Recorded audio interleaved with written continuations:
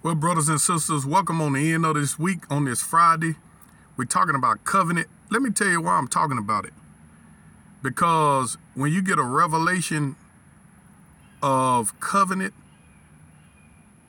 that you have an agreement with God, a blood agreement that cannot be broken by God, he don't break covenant. And when you learn that as you bring this up to God and remind him of it, it makes it more powerful. It activates it.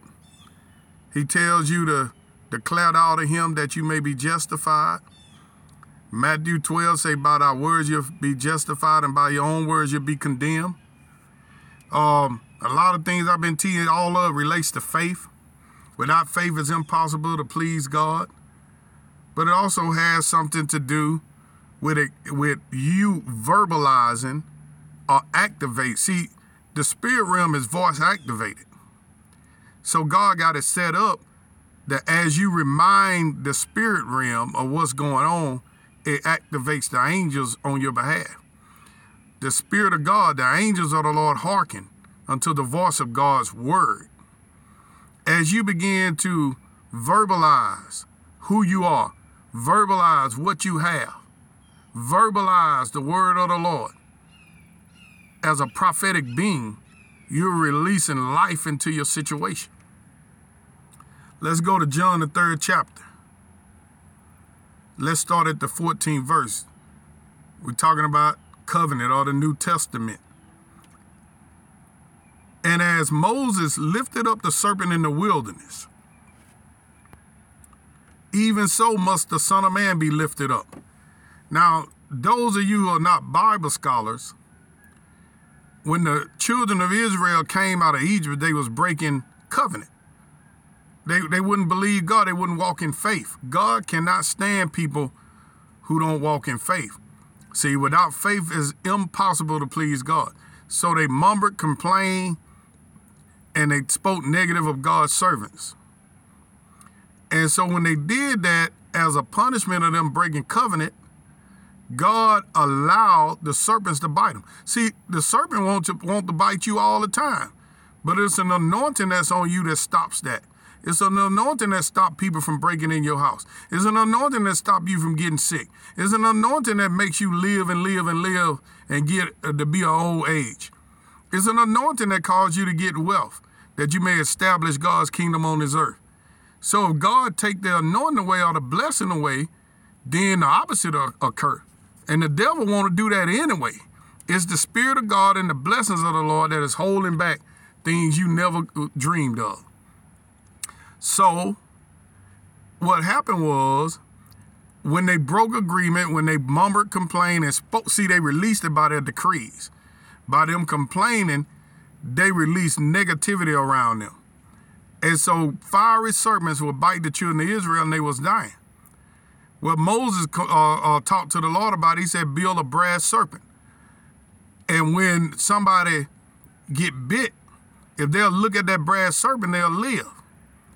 Well, that's why Jesus said right here in John 3 and 14, and as Moses lifted up the serpent in the wilderness, even so must the Son of Man be lifted up. I asked the Lord one time, I was meditating on this. I said, Lord, I know brass it's not really a precious metal. You get my drift? A more precious metal would be gold or silver, stuff like that.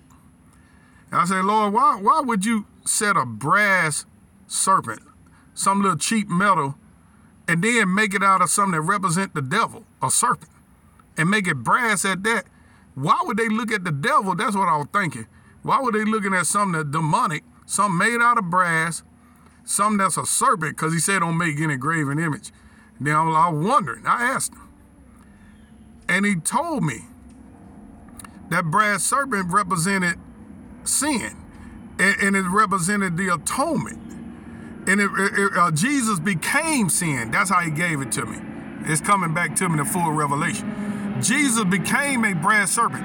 Jesus became sin. He that knew no sin became sin, that you might be made the righteousness of God in him. That's 2 Corinthians 5:17-21. That's what he told me. I became sin. I became a brass serpent. See, I knew it represented sin. So Jesus became sin. So that brass serpent represents Jesus in his fallen state. So when you look at Jesus in his sin state, that means life had to come back to you. Hallelujah. And so right after that, it said that whosoever believeth in him should not perish, but have eternal life. So whoever believe on the Lord Jesus Christ, this is how you enter into the blood covenant. Whosoever believeth on the Lord Jesus Christ should not perish, but have eternal life. Now you have eternal life, right? But if you don't understand the other parts of the covenant, you can have eternal life and die sick, and die early, die prematurely. You know, it says that for God so loved the world that he gave his only begotten son, that whosoever believeth in him should not perish but have everlasting life. For God sent not his son into the world to condemn the world, but that the world through him might be saved. You're saved by looking at that brass serpent, looking at that sin sacrifice. That's how you're born again. But that's not all the parts of the covenant. One part of the covenant, if you have eternal life. How many people know you can receive parts of the covenant and not get it all? Some people receive salvation. Some people receive salvation and healing, but they never get the money because they speak against money. See, I've heard a lot. You'll be surprised how many Christian folks speak against money, not knowing that part of the curse under Deuteronomy 28 is poverty. Jesus said when you violate, in the old covenant, when they violated the law, part of the punishment was poverty. They would be borrowers and not lenders. Part of the blessing was they was lenders and not borrowers. And to be a lender, and say you'll lend a nation. Well, you know, it takes a lot of money to run a nation. So that means to be able to lend to them, you had to have a lot. Psalms 103, and at verse 1, it says, bless the Lord, O my soul, and all that is within me, bless his holy name. Bless the Lord, O my soul, and forget not all his benefits. Now, why would David have to say that? Seems like if it's automatic. How many of y'all know some people that have died prematurely? So, yeah, you know, too, that the healing is not automatic. How many people know church folks that was poor, need money to pay their light bill, need money, and good people? I'm talking about people that can hear God, prophets. I'm talking about stalwart Christians. I done seen them couldn't pay their bills. Do that make them any less of a Christian? No, but they might not have had revelation on how to get their covenant blessing in the area of finances. So that's why David was saying, bless the Lord, O my soul, and forget not all. Somebody say all. I'm going to do like the people say all, somebody. Forget not all his benefits.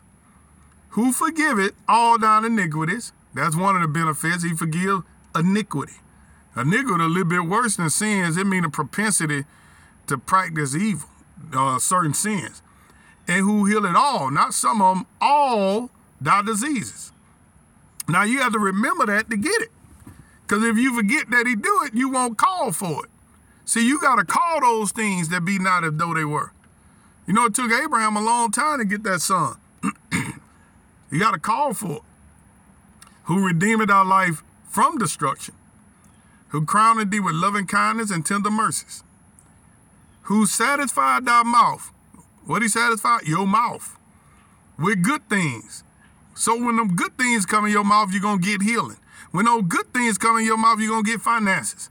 And when those good things come in your mouth, so that thy youth is renewed like the eagles. Hallelujah.